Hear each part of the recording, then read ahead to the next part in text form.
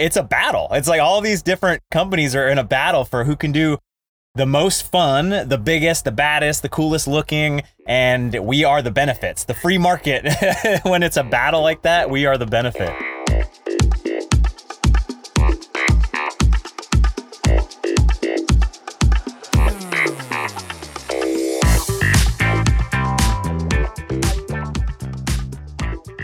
Welcome to Trail Effect. I am your host, Josh Blum. Trail Effect is a show that dives into the stories behind trails, the communities that embrace trails, and the people who rely on trails as a way of life. The goal of this show is to turn the stories you will hear from our guests into useful knowledge that can be applied to your community while providing some entertaining and inspirational content. Guests on Trail Effect include trail builders, board members, community leaders, volunteers, and regular people who really enjoy trails. For episode 58, we welcome back Brian Kennedy, otherwise known as BKXC in the world of YouTube. Brian is a guy who has made traveling to different trails and trail communities his job, all in the name of sharing these places with you. In this episode, we discuss Brian's 50-state shred, his 6-week-long staycation in the land of Oz Trails, aka Bentonville, Arkansas, and his latest endeavors of Everstoke and Trail One components. If you want to learn more about Brian, you can check out episode 3 of the Trail Effect podcast, where Brian tells you everything about his backstory and some of the most epic places he's traveled to. You should also check out BKXC in the world of YouTube, where Brian is dropping fresh content multiple times a week. Support for Trail Effect comes from Smith's Bike Shop in La Crosse, Wisconsin.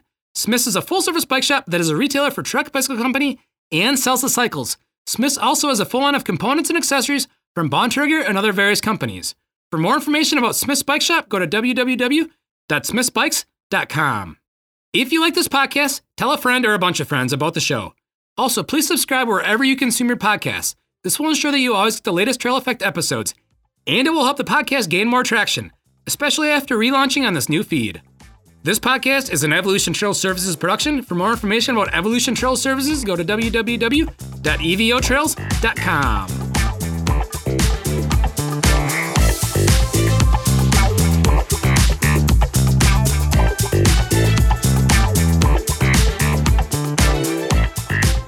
Here we are today with Trail Effect. I have Brian Kennedy, otherwise known as BKXC in the world of YouTube and everything else. How's it going today, Brian? I'm doing great. I'm out here on the side of the road off of I-5, calling in. Yeah, so we did an interview before when you were doing the 50-state shred. You were able to stop into La Crosse, Wisconsin during your 50-state shred, and we took you for a ride and showed you some new trails, and then we also sat down and recorded. Yeah, I remember. Didn't we get a burrito after? We got a burrito at the burrito house. That was great. Since we recorded, you've completed the 50-state shred and you've done a lot of other things. How was the 50-state shred for you? And let's kind of get a recap of how that all went down. Yeah, it was pretty dang cool. 49 states I was able to get to. Hawaii was still pretty locked down. And I was just thinking recently, how many people in the year 2020 actually traveled to 49 states? I can't imagine there's many, but I had my van and I could drive around. And then I flew to Alaska, of course, but they were open for business at that time. So it was really quite cool when everything was kind of crazy. I could still get out, get on my bike and get my videos uploaded. And I got a lot of messages and comments from people saying, wow, that was so cool when we're all locked down and we can't do anything, that you're able to get out there and ride your bike. Yeah. And I think in the beginning, you kind of detoured a little bit, didn't you? You were going to go out and then COVID hit. And so then you kind of had to regroup and figure out a new game plan. Definitely. That was a huge part of it, of like the unknown. I was staying at my buddy Seth from Burn Peak, his house, and it was like the lockdown thing was happening. And I was just like, I'm just going to head back home. Who knows how long this is going to take and what's going to happen.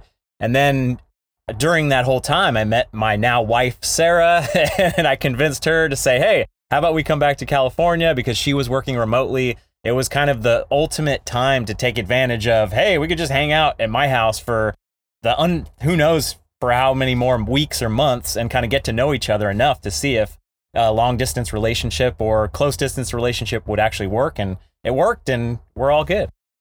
Well, congratulations on that too. That's a pretty new wedding as well, right? Yeah. Back in June. I don't even remember.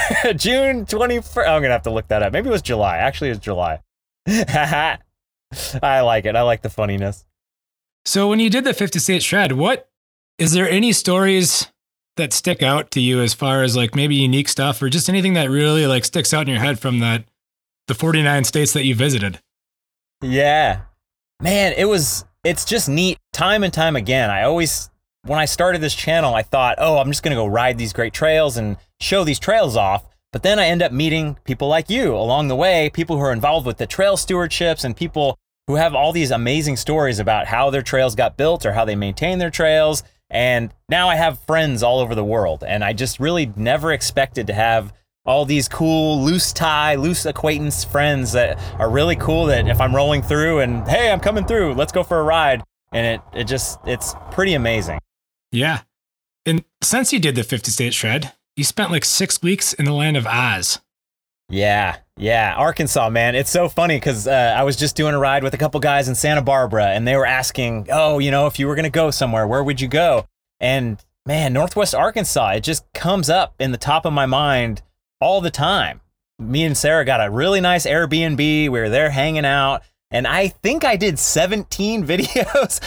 That seems ridiculous, but maybe my list was 17 videos. Whatever it was, there is so much, especially if you're willing to drive a couple hours, the even better stuff further out. But, the heart is Bentonville, and there's just so much good stuff in Bentonville. And it just shows like what a vision can do when, people who have the means, the Walton Foundation works with, stakeholders in the community, and then all the volunteers come through, and then professional trail builders, and this magical thing of people wanting to get something done and then it actually happening. And now it's going to be this beacon of hope, I think, in the mountain bike world, where people are going to travel to there who are stakeholders and people with money and, senators and congressmen and mayors from all over the country, I hope, visit Bentonville and see like, whoa, this is just dirt trails. We could make all this change with just digging dirt around. This is crazy. Yeah, and it's been kind of a case study too, because with as many trail building companies are there, they can kind of refine their craft. Oh, that's exactly what it is. It's the golden era of trail building, for sure. All these guys are competing against each other. Like when I went and visited Aaron from Rock Solid, you could see he was doing different stuff. And then Woody from Progressive Trail Design, he's got his angle on how he likes to do stuff. So it's a battle. It's like all these different companies are in a battle for who can do the most fun, the biggest, the baddest, the coolest looking, and we are the benefits. The free market, when it's a battle like that, we are the benefit. Yeah, and I think, speaking of Aaron and Rock Solid, you did a video with Aaron and Rock Solid. I think that might have been Devil's Den, correct? Exactly. That was Devil's Den before it was actually officially fully open. Man, that place that's Instagram worthy, going there with the dripping caves and all the different rock work and stuff. And oh man, amazing. So do you have it's always tough to pick favorites, right? But do you have, like, if you were to go back there now, would you base out of Bentonville still, or would you maybe go down to Fayetteville, or would you do something a little bit different? I would still base myself out of Bentonville, because just being able to roll over to Kohler, just being able to roll over to All-American Slaughter Pen trails, there's even more. There's Hand-Cut Hollow, and there's like the medieval trails. There's more and more. And staying downtown-ish enough to go to restaurants and kind of, you feel that vibe when you go to the Meteor. And so that as a home base is the best for sure. But the second I can, I'm going to drive down to Mount Nebo, 2.5 hours away, and go ride that, because Mount Nebo is amazing. It's one of the Arkansas State Park's monument trails, just like Devil's Den and a couple other ones. And Mount Nebo was so good. I really, really liked that. And I kind of hyped it up a lot. One of my buddies, Eric from BCPOV, was like, yeah, I don't know. I don't think it was running as good as it was when you rode it. I felt like it was kind of pedally. I was like, I've been talking this thing up nonstop forever. And when I hear one of my favorite people is like, it was okay, I was like, what? It was just okay? I had a blast that day. Yeah, that's the great thing about what they have going on, is that there's literally trails for every personality of rider out there. Most definitely. It's really quite cool. There is tough tech. You just got to go out to the Buffalo Outdoor Center in Ponca, and you've got all your tough tech. And then, oh, dang it, the other one. There's so many. They're all off the top of my head, but there are different. Was it Lake Leatherwood? I think it was Lake Leatherwood, that has like big jumps and stuff at the top. But yeah, there's definitely something for everyone. And for me, more time to practice my jumps that I never practice. And they're doing something really, really special out there. Yeah, and speaking of that, you did a ride series with Rich Drew. And then I think you also rode at, was it Ponca or was it Mount Nebo that you went to Rich Drew or went with Rich Drew to go ride? Yeah, it was Ponca that I rode with Rich Drew, trying to keep up with him on some hairy descents, and it was great. That's really fun doing the ride series clinic, the jumping clinic. It actually did make a couple things lock in. But just like if you take a Spanish for one semester and then you never speak Spanish again, you have your little base, but you got to speak Spanish more, and I got to jump a lot more and get my practice in. But I felt like I had a couple different things when I practiced with Rich where I was like, okay. And I always feel bad for like Rich, where it's like, okay, this guy still can't jump. Did I even do anything, even though we spent a day together and everything? Yeah, and that is so true. I mean, he sets up a good setup where he has the hopper ramps and stuff like that. And he brought his ride series to La Crosse last summer as well, which worked out really good. It sold out every single day he was here. And oh, wow. But it's true. Like I'm newer to jumping as well. And it's having that hopper ramp, or if you had a hopper ramp to be able to practice on regularly, which I think you just spoke about in your last YouTube video at Everstoke, or no, that was when you were working on the wheels. Maybe. Yeah, exactly. The new wheels on. And somebody had actually suggested it, and I'm like, wow, yeah, I'd never really thought of that. And where I live, without giving away where I live, it's kind of a big hill. So it's like, I'd have to put it in the van, go take it somewhere at a park and stuff, and then practice. But that's deliberate practice. That's instead of like, oh, I could just set it up in the backyard and do it. So it's a little bit harder. Excuses. Let's go into Everstoke. For those that don't know what Everstoke is, let's get the backstory and what you have going on there. Yeah, I think all of us who are into mountain biking or the outdoors have always kind of dreamed of, oh man, it'd be so cool to own some big piece of land and build some cabin on it or something like that. So I've always had that idea kicking around in the back of my head. And really, with my channel, I have this huge reach. So if I buy some piece of land or even a residential house that I could put on Airbnb or do like a short-term rental thing, I think I could get a lot of people to do it because I could have a little menu of rides. Hey, if you rent this little place, there's 5 rides here, and that's what you're coming to stay for. So this idea has just been kicking around in my head for years and years, and I just always had little Zillow alerts set up for different things, plots of land for houses, and Everstoke. It's in Graygle, Blairsden Graygle area, which is, very, not dead centered, but pretty good centered for a bunch of rides in the La Sierra. It's an hour to Downeyville. It's like 5 minutes to the base of Mills Peak, which is a really cool ride, and Mount Elwell, Jameson Creek, which are a couple of rides that I need to do on my channel as soon as the snow melts to show people like some really cool rides. Then an hour up the road is Mount Huff, which is a really big shuttle ride. And the Sierra Buttes Trail Stewardship, which is kind of, Downeyville was the first thing that came out of that. They are one of the best trail advocacy, groups in the world because they're getting stuff done. They're getting new trail built in California, one of the hardest, most restrictive places to get anything done. And they're doing it. And they spent probably the past 20 years and more advocating and running into roadblocks and figuring out, okay, so you say, we can't do it this way. Why not? What if we did it this way? And what if we did it that way? So they have the machine going. They have trail work. They have money coming in from lots of different sponsors and grants. So they are really, really a driving force of, I was talking to Greg Williams. We happened to be on the same shuttle in December. We were doing a Mount Huff ride. And he said, we have 90 miles of shovel-ready single track approved. And before that, I had heard 70 miles, and now it's 90 miles, and then it's going to be 300 miles, who knows how long. Yeah, and they're doing their big connected communities thing where they want to connect, I think, 15 communities or something like that via trail.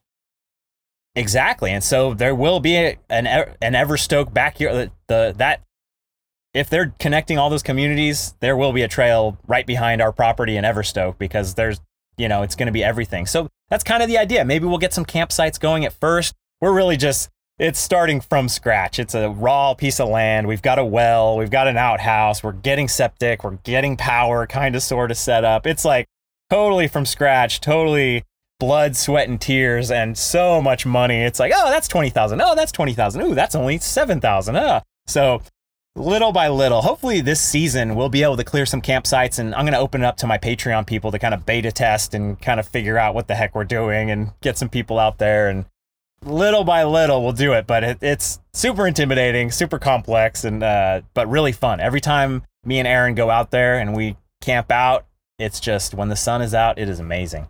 And you have been building trail up there too, correct?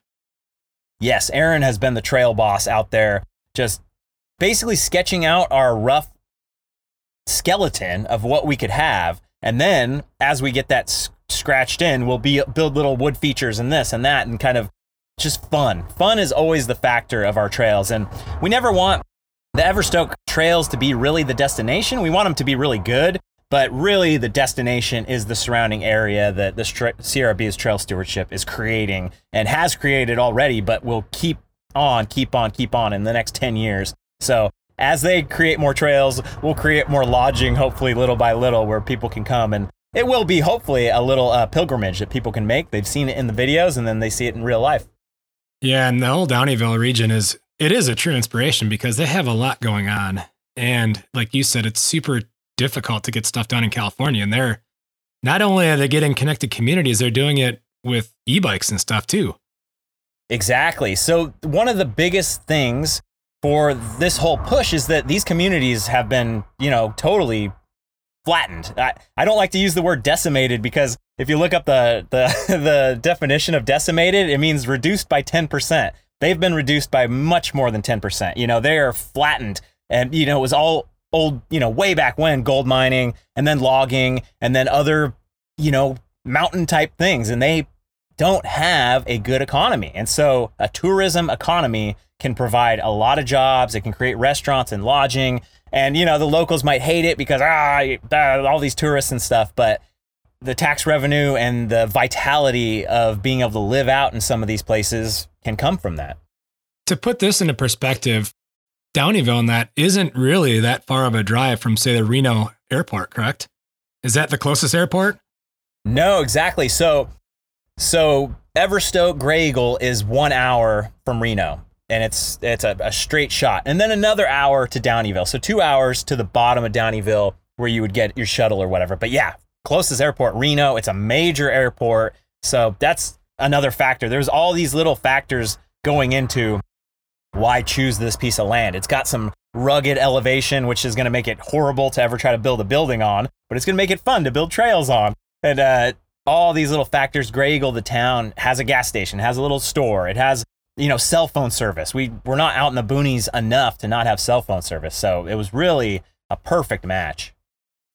There's still some creative ways you can get buildings built on steep property. I've been watching this A-frame complex go up from afar, or basically from Instagram, in the Pisgah area. And they're building all these A-frames on stilts because it's on the side of a hill, out. Cool. And so it's kind of, and anybody that knows me knows I have like a huge infatuation with A-frames. And so that's one of the things that pops up in my Instagram feed all the time. And all of a sudden I see this, I think they call it the Wrong Way Campground or something. Cool. And they just have a row of A-frames going up. And so, if you can get outside of that box and just think about different ways that you can do stuff without actually impacting the land too, that, there's definitely potential. And everything is possible with money. It's like, hey, you could build it floating in the air if you wanted to, but it's just actually little by little of like, okay, what can we afford? How can we do this? Well, part of one of the other things you're into is Trail One. Yeah, Trail One components. It's a whole pivot away from Everstoke into Trail One, but let's talk about Trail One and maybe go far back, because it sounds like, in what I've listened to both you talk about and then also with the Worldwide Cyclery, that's an idea that didn't just come about yesterday. It sounds like it came about potentially like 4 years ago. Yeah. We've been cooking this for 4 years. Kind of an idea of, okay, my livelihood depends on me making YouTube videos, and that's a treadmill, and I'm happy to do it, and I love making the videos. But, if I get injured or if I want to retire someday, there will come a day where it's a faucet that you just turn off and then, that's it. Okay, now I got to work at McDonald's or whatever. So always had in the back of my mind, okay, what if I could start up a company where we get this thing up and running? It doesn't even need to have me as a face or a name, and it's just its own little entity. But of course, I'm going to use my channel to get it up and running. And, bike components are such a cool thing to work on because it's just amazing. We can come up with a really good brand talking about the trails, giving back to the trails, and then come up with really good components. And really what made it all come together is Jeff from Worldwide Cyclery. He's a CEO genius and basically has all these friends in the bike industry. We've got kind of a silent partner manufacturing guy. Jeff is more the logistics guy because he has warehouses all over the country with Worldwide Cyclery. I'm kind of a marketing guy because I can, tell stories and take people for a ride on YouTube. And then we have an awesome industrial designer that has designed for Race Face for, 20 years or so, Colin O'Kane. He's out in Ireland and he's our guy, like actually building the stem from scratch in SolidWorks and then getting them made and doing the samples and doing the grips. And yeah, it's quite a thing where, many YouTubers, the thing is like you white label your products, you make gym gear or you make hats or something like that, and it's a brand. But we actually are creating a real sustainable, badass brand from scratch that is going to tell all kinds of awesome stories, but also have a huge foundation of really legit engineering and awesome components. Yeah, let's talk about how you've named some of the components. Oh yeah. Yeah, I love it. That's kind of my favorite part is when I think about Trail One and I think about other companies, there's all kinds of awesome companies. There's all kinds of people and stories behind those companies, but I'm not going to pick on any of the big companies, but I kind of know the founders' stories on some of them. I know from Specialized, I think he imported Italian bike parts like in the 60s or 70s because they couldn't find a certain thing. And then you figure out, just like Phil Knight did with Nike, he was an importer as well. Like we imported Onitsuka Tikers, and then he went to the factories and he's like making friends with these guys. He's like, wait, I could just make my own at the same factory and kind of have a better story and tell better things instead of just this brand that kind of gets it done.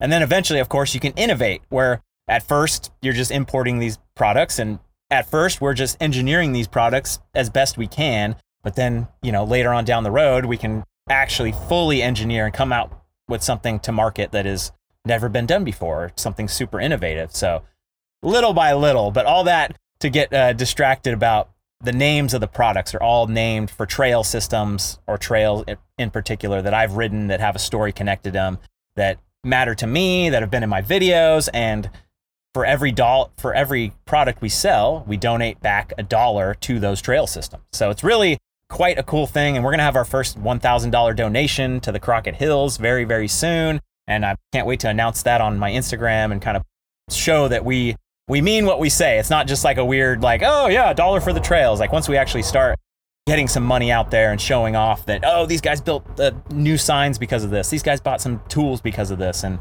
that hopefully that wheel gets spinning and shows that we care. So where is the Crockett Trails located? So it's not far from where I grew up, basically. It's called Crockett, California. So probably 45 minutes from San Francisco and on the bay. So yeah, that's where I first got into mountain biking with my Uncle Dennis. He was a fitness cardio freak kind of guy. He was a carpenter by trade, but on the weekends, he really liked to go and get a bunch of stuff done. And I would hang out with him. That's how I could actually spend time with my uncle and have great times with him. And we would go ride the Crockett Hills. And that was before there was actually trails. It was just all fire roads. So we would do these, get up at 5 a.m. because he'd like to get up early on Saturday to be able to go for a ride and then have the rest of his day. We'd get up early on a Saturday morning, go ride the Crockett Hills, do 3,000 feet of climbing on all fire roads. And he would just whoop my butt on all the climbs. And I would just try to keep up because I like the conversation. So you launched this in fall of 2021. November, yeah. Yeah. What products were you using before you launched it to test them? Were you able to beta test any of the stuff like the grips or anything to kind of like see how you liked them?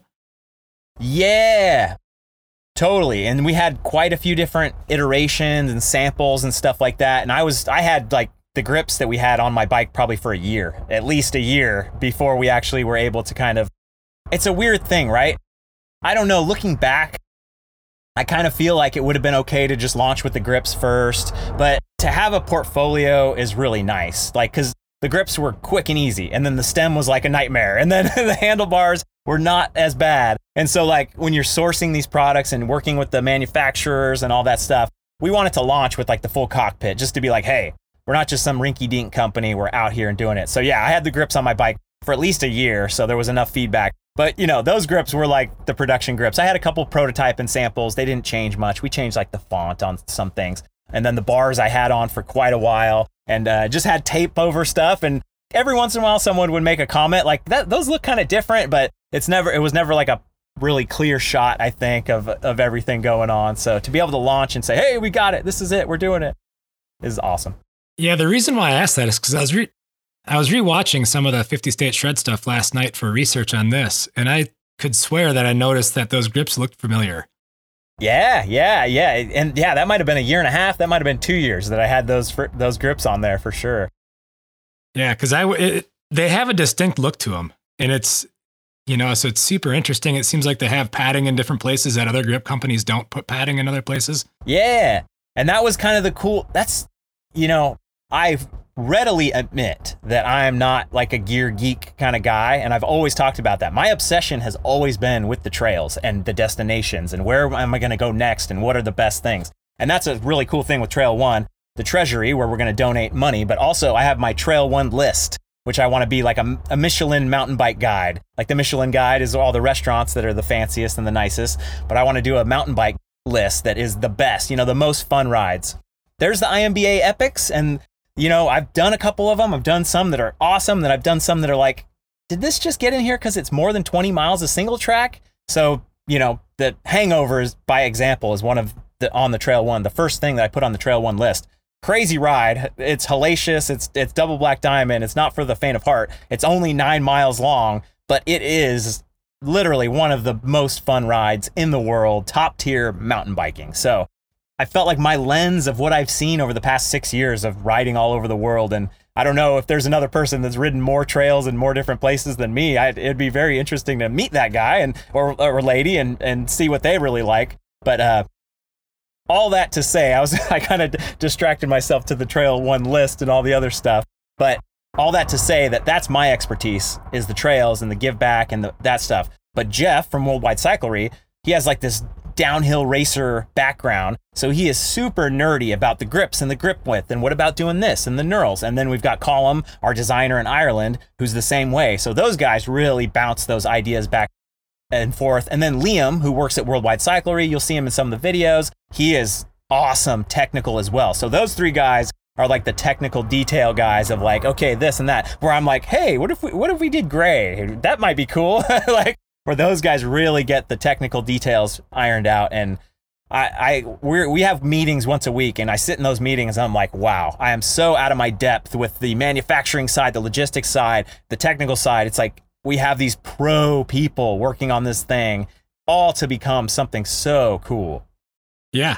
Are you using the stem also? Oh yeah. Stem for sure. The Rockville stem and the Crockett bars and the Hell's Gate grips, of course. So since we're geeking out on things that neither of us probably geek out on, and I did not have this on the topics, but I've had it in the back of my mind. One of the things that you've done, and you talked about it pretty openly on your live feed, was you moved from one bike size to another on Ibis. Yeah. How's that been going? Man, it's so interesting. People are so fascinated by this topic too. I get so many emails, like at least once a week, of somebody asking about bike sizing and all this stuff. And so I'm 5 foot 10 inches, whatever that is in centimeters. So I'm always kind of in between sizes. And I've kind of always ridden large sizes when I was riding Santa Cruz.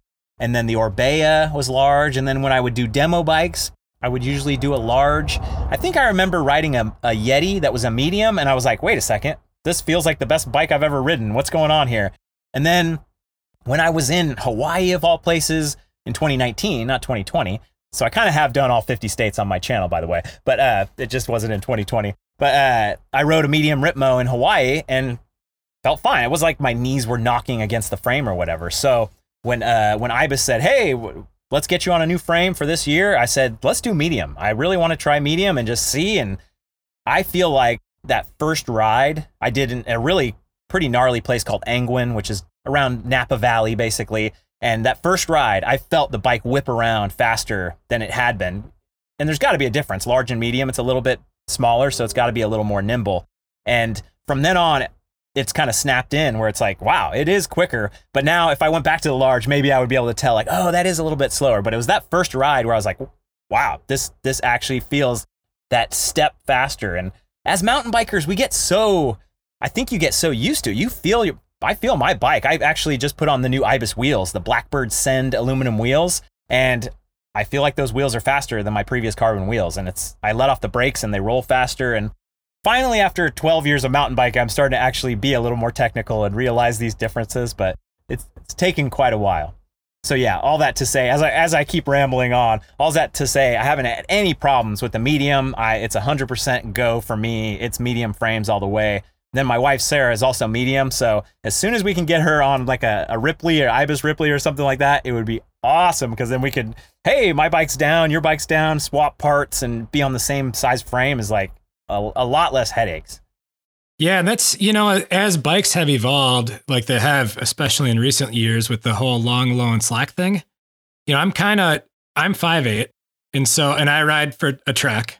There's the shop that supports the show is a Trek dealer, and they have a medium large, so they kind of have in-between sizing as they can do from, because they're a larger manufacturer. Volume. Yeah, and so I have traditionally been on a medium large top fuel, but I recently acquired, which I had an order for a very long time, a Slash, which is their big enduro bike.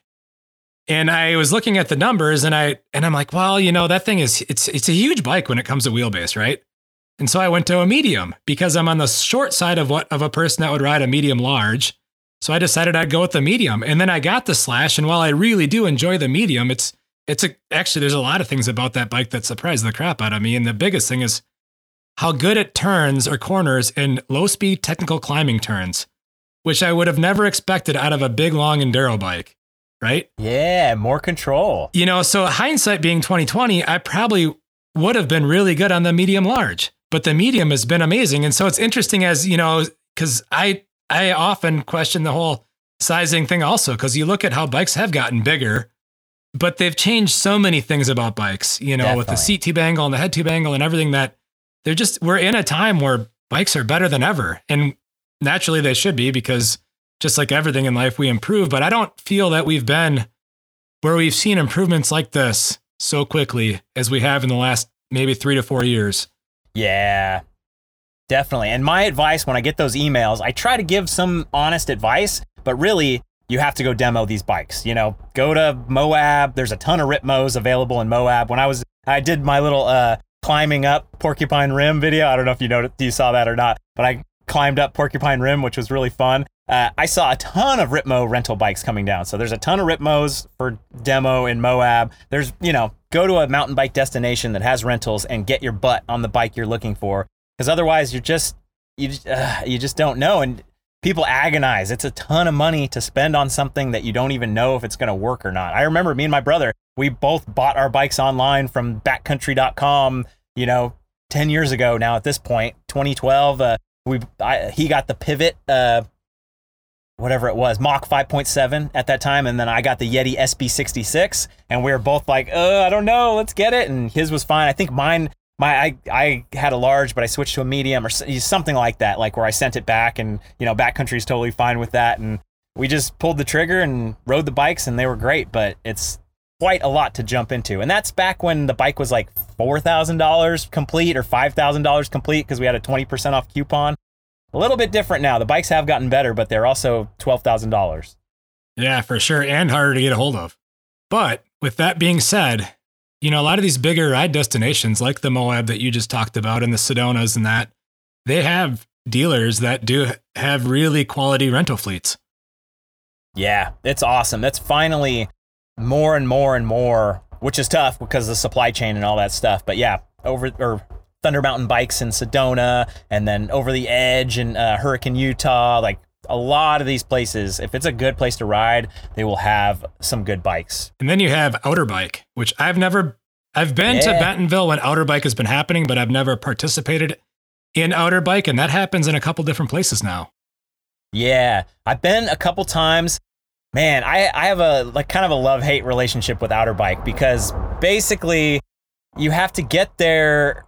It's like waiting online for the next Star Wars movie, where you have to get there early in the morning, and then they open the gates and everyone runs for the bikes. So it's this weird stampede thing, which it's just like, okay, get to the bike, and then you get to demo it, and then it's just weird. The supply and the demand are just all out of whack. And then, if you get there a little bit later, or everybody has the bikes you want, then you're kind of, oh, these guys have bikes.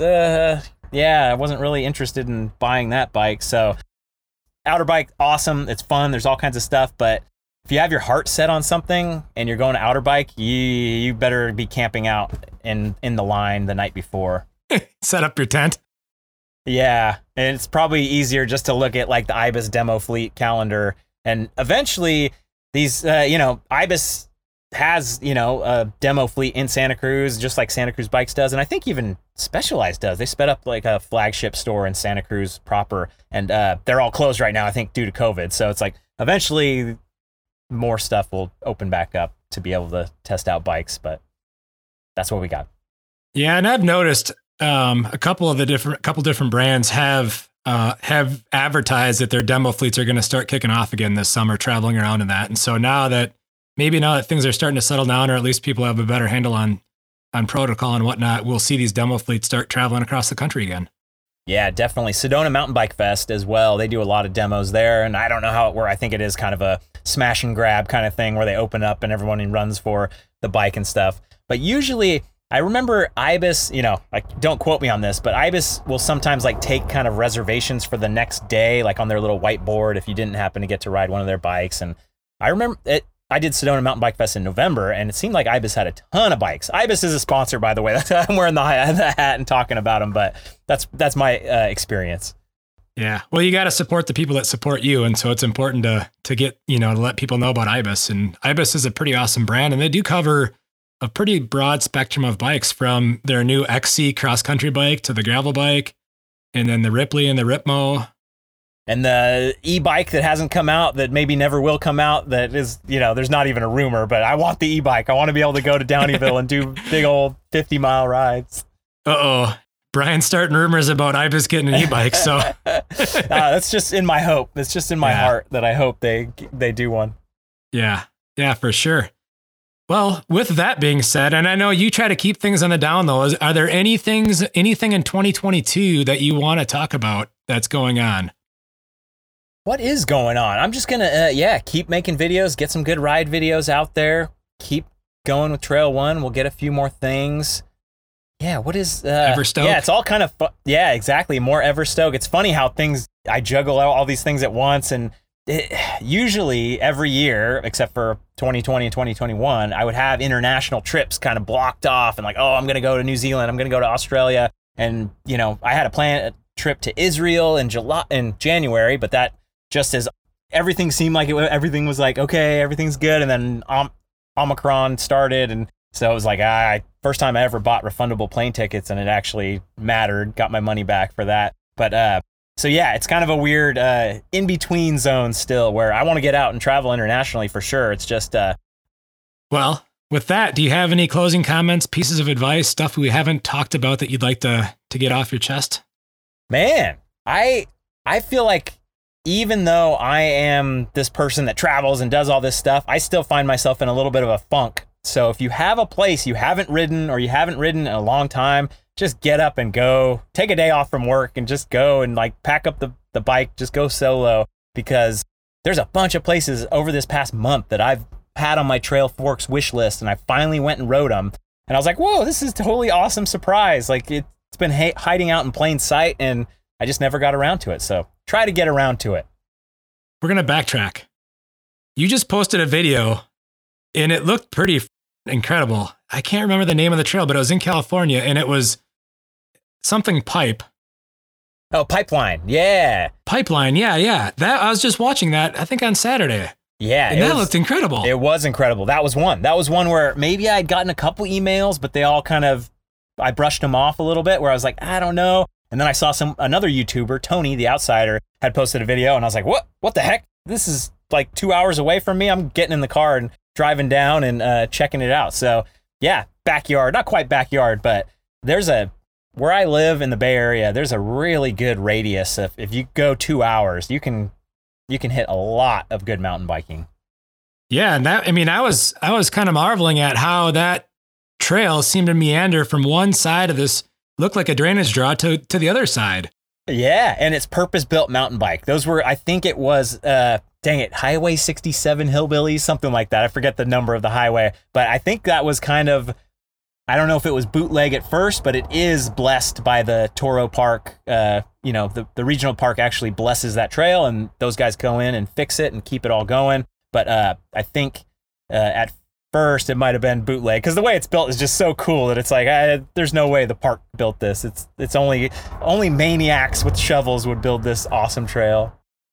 Yeah, and they even had their own branded gates. I remember watching that, seeing that in the video. So cool. That was so cool. I'm so glad that gate was there too, because, it escapes me sometimes to give a shout out to the trail stewardships, because if the story isn't tied together completely, it doesn't always fit, because it's a weird thing. But in California, where I grew up, like the Crockett Hills Park, there is a trail stewardship, and they're doing a lot more work now. But when it's like a county park or a city park, it just appears overnight. There was just single track trails one day, and I was like, what? Who did this? What is this? How is this? How can I get involved? Like, what? There's just no information. It's just a kind of a mystery. But now, at more and more with social media and stuff, there is more coming out. But it's just kind of funny how certain places own that message of, hey, this doesn't happen without you getting involved. And then certain places, you show up, you ride, you go home. Who knows who built it? Who knows who takes care of it?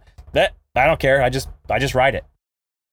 Yeah. Well, Brian, as always, this has been incredible. I always love watching your videos and hearing your stories, because similar with this journey that I'm doing with this podcast, there's so much out there, and you learn about so much because people reach out to you. I had an interview that just came out today about the Cortez, Dolores, Colorado Southwest Trail Alliance, Southwest Colorado Cycling Association. And, I got to meet Sean Gregory, and that guy has built a ton of trail in his community, and he's branching out into areas like Arizona and that. And his story is incredible. It's started hiding out building. In plain sight. What's that? He's hiding in plain sight. Yeah. I mean, I've heard of Phil's trails, and maybe you've heard of Phil's trails. Yeah. But I didn't put two and two together until, somebody from his organization said, hey, you should interview this guy. And I'm like, okay. And then I did a little research on him, and he's an entrepreneur. He started out as a teenager making security boxes for Jeeps, because Jeeps are pretty, wide open for getting stuff stolen out of, and he went and parlayed that and sold that company. Now he's doing trail building. And then he did it. He started out making maps because people were getting lost on his local trails, and he wanted more people riding his local trails, because more people riding the trails meant better trails. Yeah. And I'm sure you've came across that a bunch of times in all the places you've gone. And so it's just incredible to get these stories out and to hear what people are doing. Yeah, it's the best. And it's neat to see different mindsets. There's certain places that don't want more people on their trails. They don't want everyone to come. But my mindset is very much more people, reasonably more people, hopefully not totally overloaded and all that stuff. But there's always solutions for that. We've seen in different places, if you do directional mountain bike only single track, a trail can support thousands of users in a day somehow, versus multi-use, two direction, which causes more conflict. So there's always ways to keep everybody happy. Man, I have pushed the directional agenda so hard locally, and I've seen it. I think it's in Scotland. There's some like super high use trail network, and the reason why they can get away with it is because everybody's going the same direction. Wow. And this is maybe an extreme example, but I kind of equate it to, think about golfing. Like, what if you went golfing at each other? That's a great analogy. Or even thinking about the Whistler Bike Park, right? There's a bunch of people at the bottom, there's a bunch of people at the top, but then, you might run into a person kind of pulled off to the side, but the magic of going with the flow. Yeah, of riding through, just like playing through. It's easier that way than coming around a corner and abruptly being like, oh, hey, how's it going? And everybody wants to be nice, and yes. Well, Brian, again, I appreciate it. And this will be good to get, to get more stuff out about Trail One and Everstoke. And your YouTube channel is a huge inspiration. And I know it's inspired a lot of people to travel to a lot of different places. And that's what, that's why we do what we do.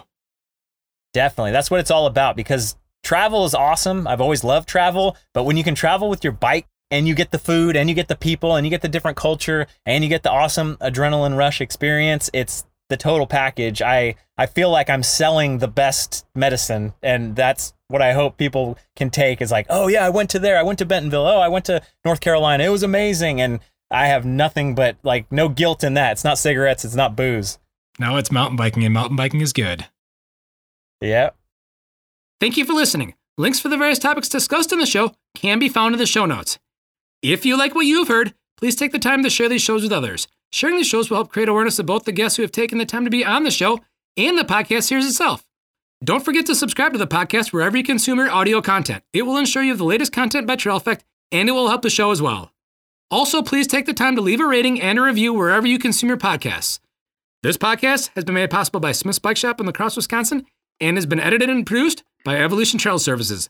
If you have ideas on future communities or people to feature on Trail Effect, please don't hesitate to reach out by emailing evolutiontrails@gmail.com. Thank you again for listening.